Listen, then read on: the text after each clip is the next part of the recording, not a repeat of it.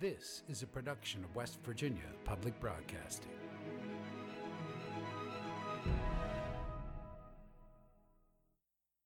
Support for the legislature today is provided by Marshall University, committed to teaching, research, and professional training, with degree programs in multiple locations and online. More about the Marshall family at marshall.edu. Embassy Suites by Hilton Charleston, an all-suite hotel and conference center minutes from Yeager Airport and Capital Market. Reservations and brasserie dining information available at hilton.com. Segra, providing fiber-based communication solutions. Segra, freedom to grow. More information at segra.com.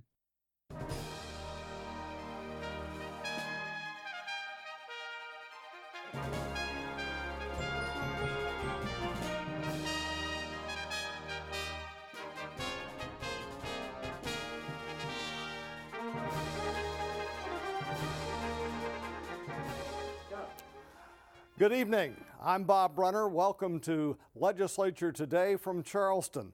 There's been a lot of activity today for the Dr. Martin Luther King annual holiday celebration, and Randy Yohe will have that report for us in just a little while. But first, the state Senate wasted little time getting to work this year, passing 25 bills in the first 2 days of the session. Republicans hold a supermajority.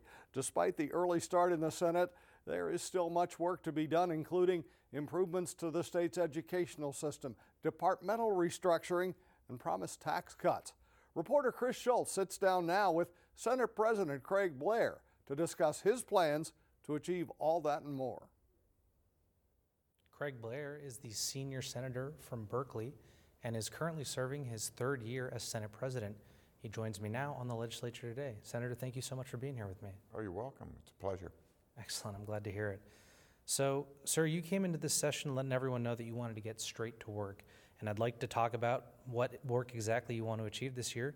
But first, I want to ask you if you could explain to us why the Senate started out by suspending its own rules and passing 25 bills last week. Well, that's nothing new. Okay, we did it the previous year and the year before that. I use this example. I'm a plumber. Say your water heater goes bad in your home. And then I come to fix it, and at 5 o'clock, I'm not done the job. And I say, okay, didn't get it done. I'll be back tomorrow. And you come in, and the same process repeats again. The water heater never gets fixed.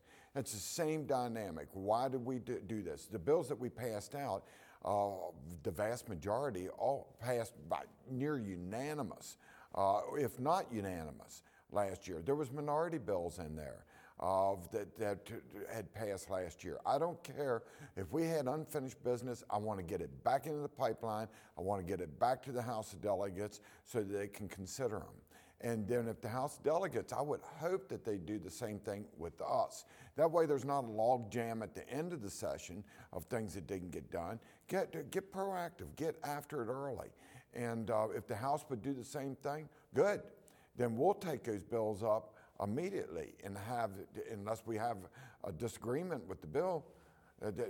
But you know, those bills are important to people.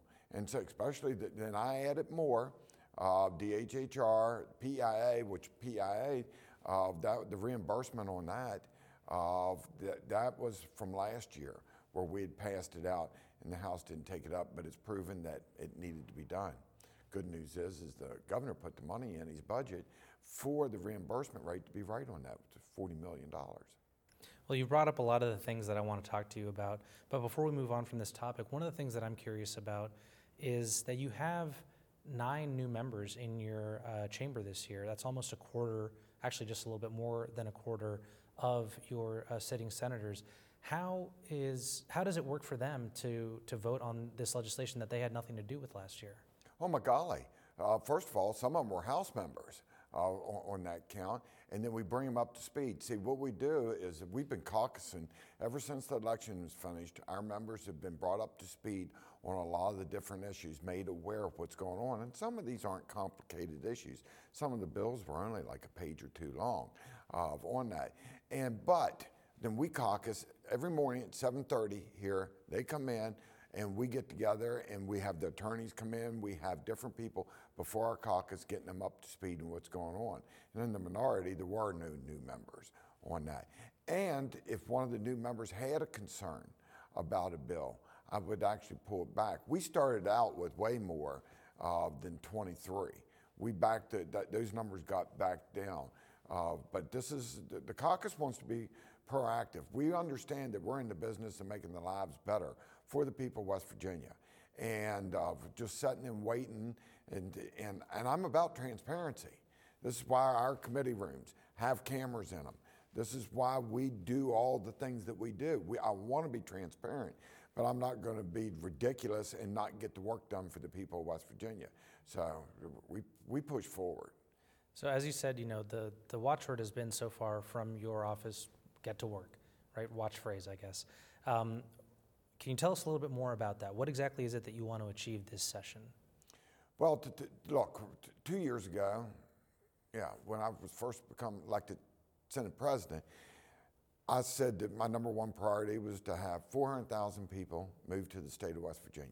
We need that. We need the population growth. It stimulates the economy all in itself. And we've been working towards that. And guess what? The beautiful part is more people have moved to our state in the last year than what has moved out. But our population still declined. Why? Because we have more people passing than are being born. That's because we've got our younger people do have a tendency of leaving the state for gainful employment. So we change that dynamic. We get ready and change our tort laws, our tax laws, our education, make all of it so that it works to be able to attract business. And when you attract business, then the 400,000 people are right under our nose. It's our youth. It's the people, the children. I call them feedstock. I shouldn't, but they are. We're graduating them from our universities. We're graduating them from our community technical colleges. We're graduating them from our high schools. And if we provide gainful employment to our youth, they won't go anywhere. Then they love the state to begin with. They fall in love. They fall in love with a mate. And then they make children. They have children. And that feeds into the education system. And that makes it so that you can actually have more businesses come to this state. It's a recurring event that actually is about growing a state rather than surviving or declining. In our state, we all have to admit that for decades it's been in a decline. That is unacceptable. And that's the legislative mindset that we've got here, whether it's the governor, whether it's the House, whether it's the Senate. And I'll have to say that it's become so contagious that state employees, everybody's getting in on the act, and you can see it by the economic development investment that is taking place in this state.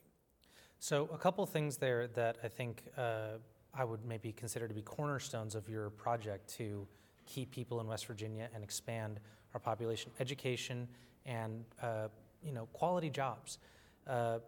Two things I'd like to point out to you, as you already know, our college going rate is the lowest in the country. You mentioned that, graduating students and making sure that they're well educated so that they can fill in these jobs that you are bringing into the state. What are we going to see from the Senate this year to help bridge that gap between the low college going rate and the high quality jobs that are coming into the state? Okay, no, first of all, let's get something straight on this here. The education is not that bad, okay?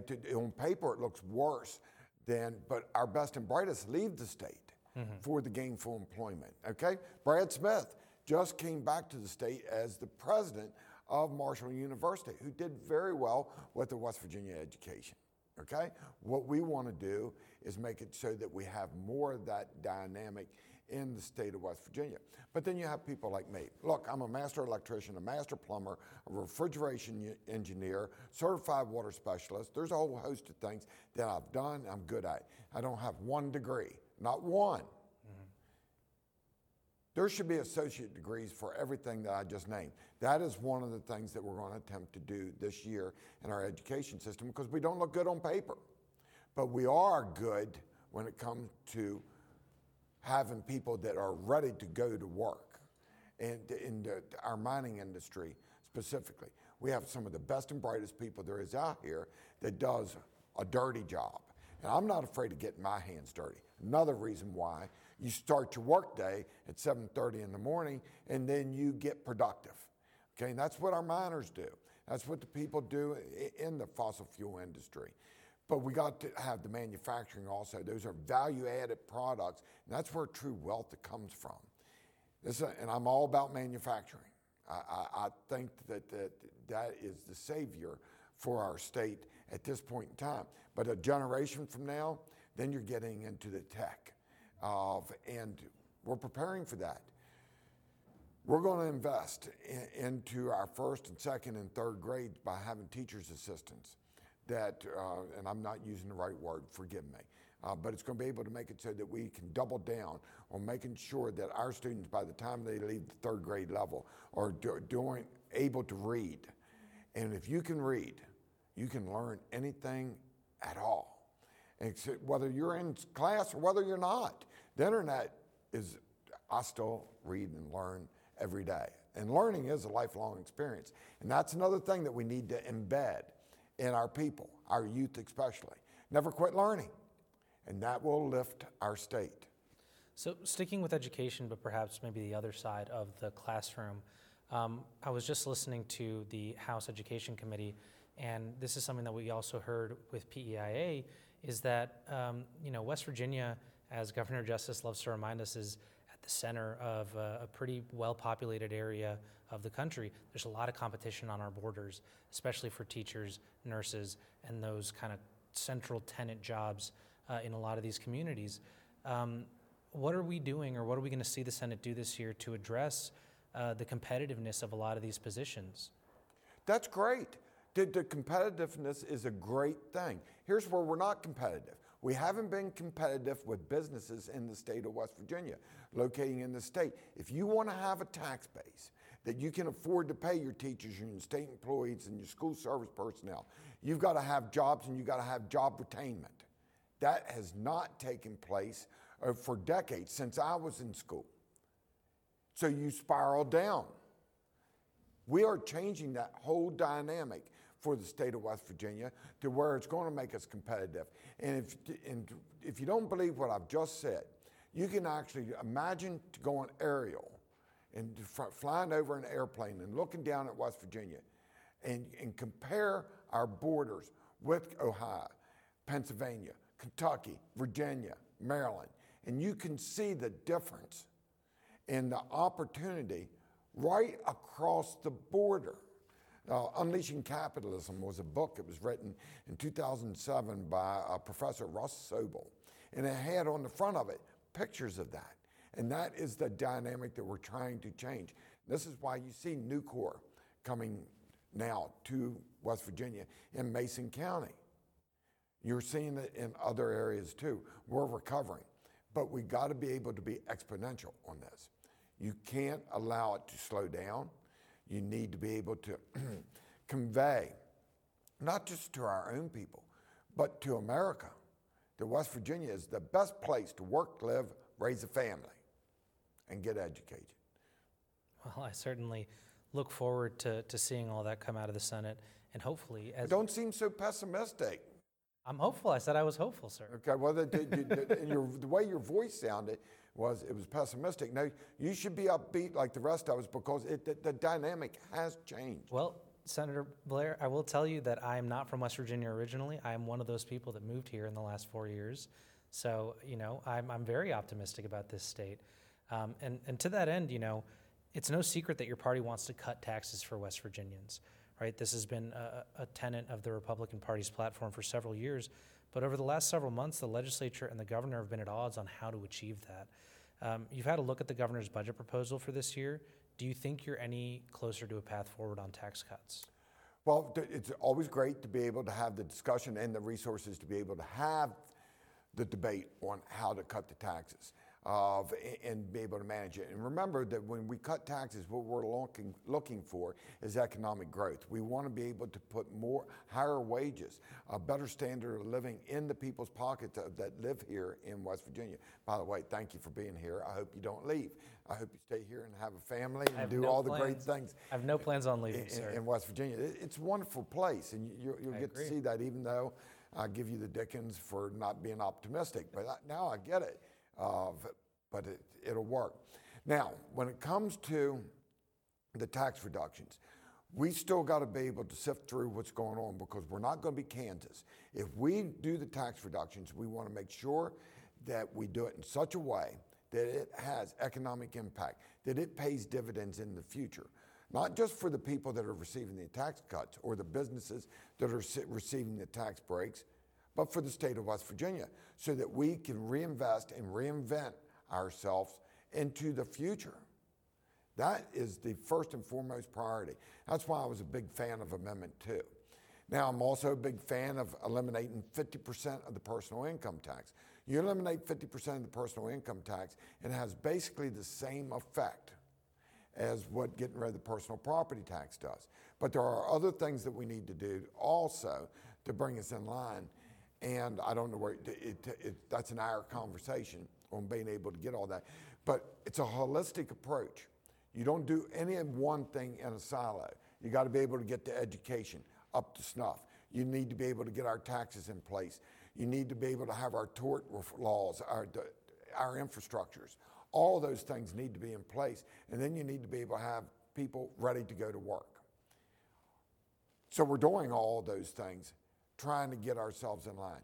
I'm not going to tip off right now because it's early in the session on where we're going to be on the tax alignment, because the governor during his State of the State, and I implore you to get ready and go do the math, because I think he spent about $7 billion and he only has $6 million in revenues. Right. So that's $6 billion. Excuse me, $7 billion in spending, $6 billion in revenues. I think I said that wrong. We got to be able to not be Kansas. I am not going to put in the future legislature or ourselves to where we cut taxes to the point that we cannot manage our government in an effective way to be able to grow, not our government, but to grow our future, to make it so that businesses and the infrastructure and all the things that are necessary for people to want to stay here, work, live, and raise a family. I'm not going to sacrifice any of that by being hopeful for something. And gee, I'm probably one of the most hopeful people there is here. Well, Senator, your passion has certainly come through while we've been talking here. And just briefly for our listeners that are not familiar with the story of Kansas, about, 15, 20 years ago, Kansas fully eliminated its personal income tax, led to a fiscal crisis. Now, some of these people that are hearing this number, 50% being thrown around, obviously it's going to be incremental, but I mean, some of the numbers that I've been seeing, as much as a quarter of the state's revenue comes from personal income that would be removed by this cut. Don't quote me on the numbers because I'm not 100% sure. I don't have them in front of me, but we have a little bit of time left here. I would be curious to know, I appreciate that you don't want to show your hand this early in the session, but what are some of those things that you're talking about that need to be put in place besides what you've already mentioned, education towards fiscally? What are some of those things that would help us create this cut in a reasonable manner and not become the next Kansas? Look, see, now you don't always have to cut. Sometimes you can grow and manage it that way. Here's where the problem comes in severance tax and what's going on over in Eastern Europe and Europe in general, for that matter. Right now, we're collecting a significant amount of extra tax coming in from the severance tax. And that's all great, except for if things settle down in Eastern Europe, then that will diminish very, very quickly. Now, we've reduced the corporate net tax, but it's bringing in 3 times the amount that what it has in the past. Why? Because businesses are profitable again in the state of West Virginia, and that's what we want. We want everybody to be profitable. When it comes to the personal income tax, wages are up, and job opportunities are up in this state, and that will probably continue into the future. Wage deflation is a rarity. You don't see that a whole lot in the history of our country or our state. And then the consumption tax, the sales tax. That's another one that is up. But if you're in an inflationary environment and the people don't have the money in their pocket, that one can go down.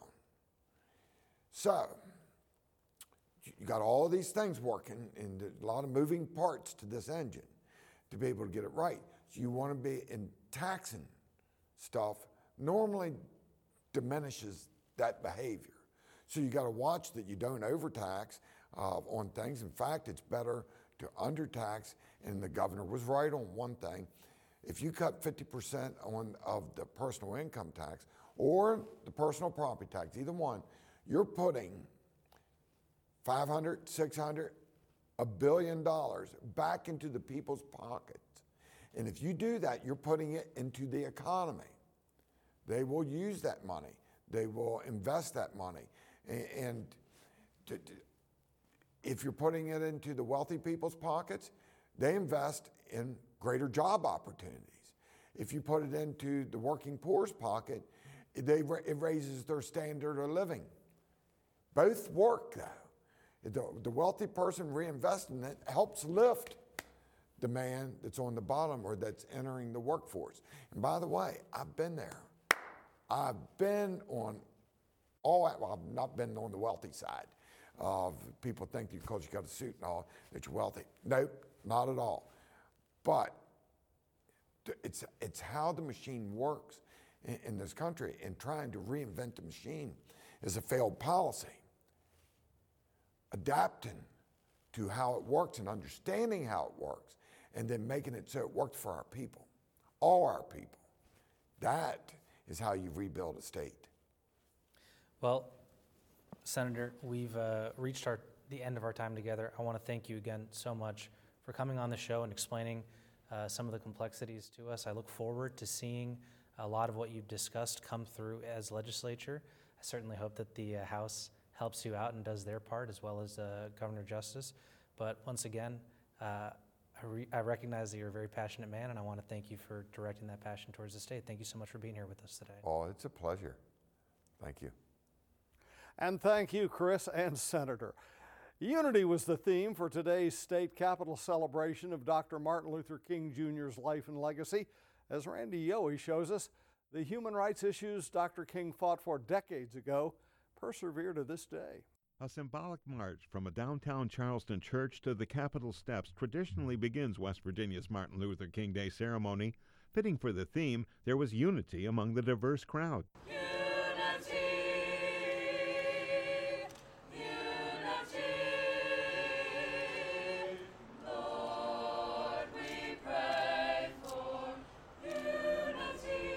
The Capitol High School VIP Choir's rendition of the song Unity set a melodic and insightful tone.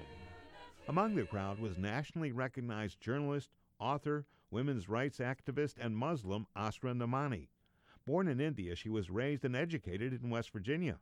In 2003, Nomani was the first woman in her Morgantown, West Virginia mosque to pray in the male-only main hall. It was another groundbreaking, precedent-setting action. Nomani says continuing Dr. King's crusade for race, religion, creed, and gender rights for human rights is vital for everyday life to move forward. It begins with all of us. Social justice and human rights is for all of us, whatever our identity. Dr. Martin Luther King was so clear that we can have no hierarchy of human value, and that is exactly how we must live in the 21st century. Young people, like West Virginia State students Diori Robinson and John Fitzpatrick, say they stand firm with helping to champion Dr. King and Asra Nomani's human rights campaign. I think it's extremely important. Everyone needs their human rights. Everyone in the world matters, no matter what race you are, ethnicity, anything like that. I think it's very important that we continue the human rights message. I think sometimes we forget about that, and a lot of times we just look at it like a lot of people think that Martin Luther King was only fighting for colored people, but really he was fighting for, like you said, all human rights for everybody who needs the rights fighting for. So I think that we should still continue to be fighting for these rights every single day. I think that it's a never-ending issue. We're going to have to always fight for these rights, so I believe we should always keep fighting. Yeah, what's so important is that we remember that there's humanity in everyone, and it's so critical to understand that we don't have to be in conflict with others, right? And so if we can just understand and appreciate the humanity in each other. Another MLK Day state capitol tradition, the Freedom Bell Ring. This year, with anti-racism and transgender among human rights issues facing West Virginians, that bell rings with passion and purpose. For the legislature today, I'm Randy Yohe. Thanks, Randy, and thank you for joining us on this Martin Luther King Jr. Day holiday. Tune in to the Legislature Today, Monday through Friday at 6 p.m. We'll have more news and interviews from the 2023 legislative session. And remember, West Virginia Public Broadcasting is covering the session daily in our radio news program, WV Morning, and on our news site at wvpublic.org. We also broadcast the daily floor sessions of both the House and the Senate on the West Virginia channel, and we stream those on YouTube. I'm Bob Brunner. For everyone here at WVPB, thanks for joining us and have a great night.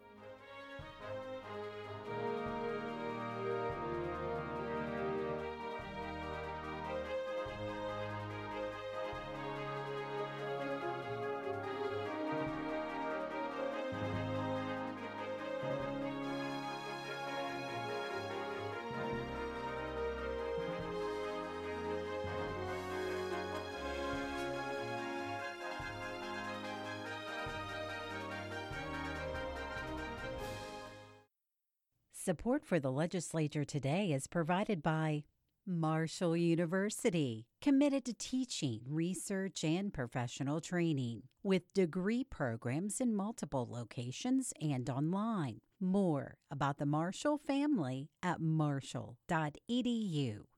Embassy Suites by Hilton Charleston, an all-suite hotel and conference center minutes from Yeager Airport and Capital Market. Reservations and brasserie dining information available at hilton.com. Segra, providing fiber-based communication solutions. Segra, freedom to grow. More information at segra.com.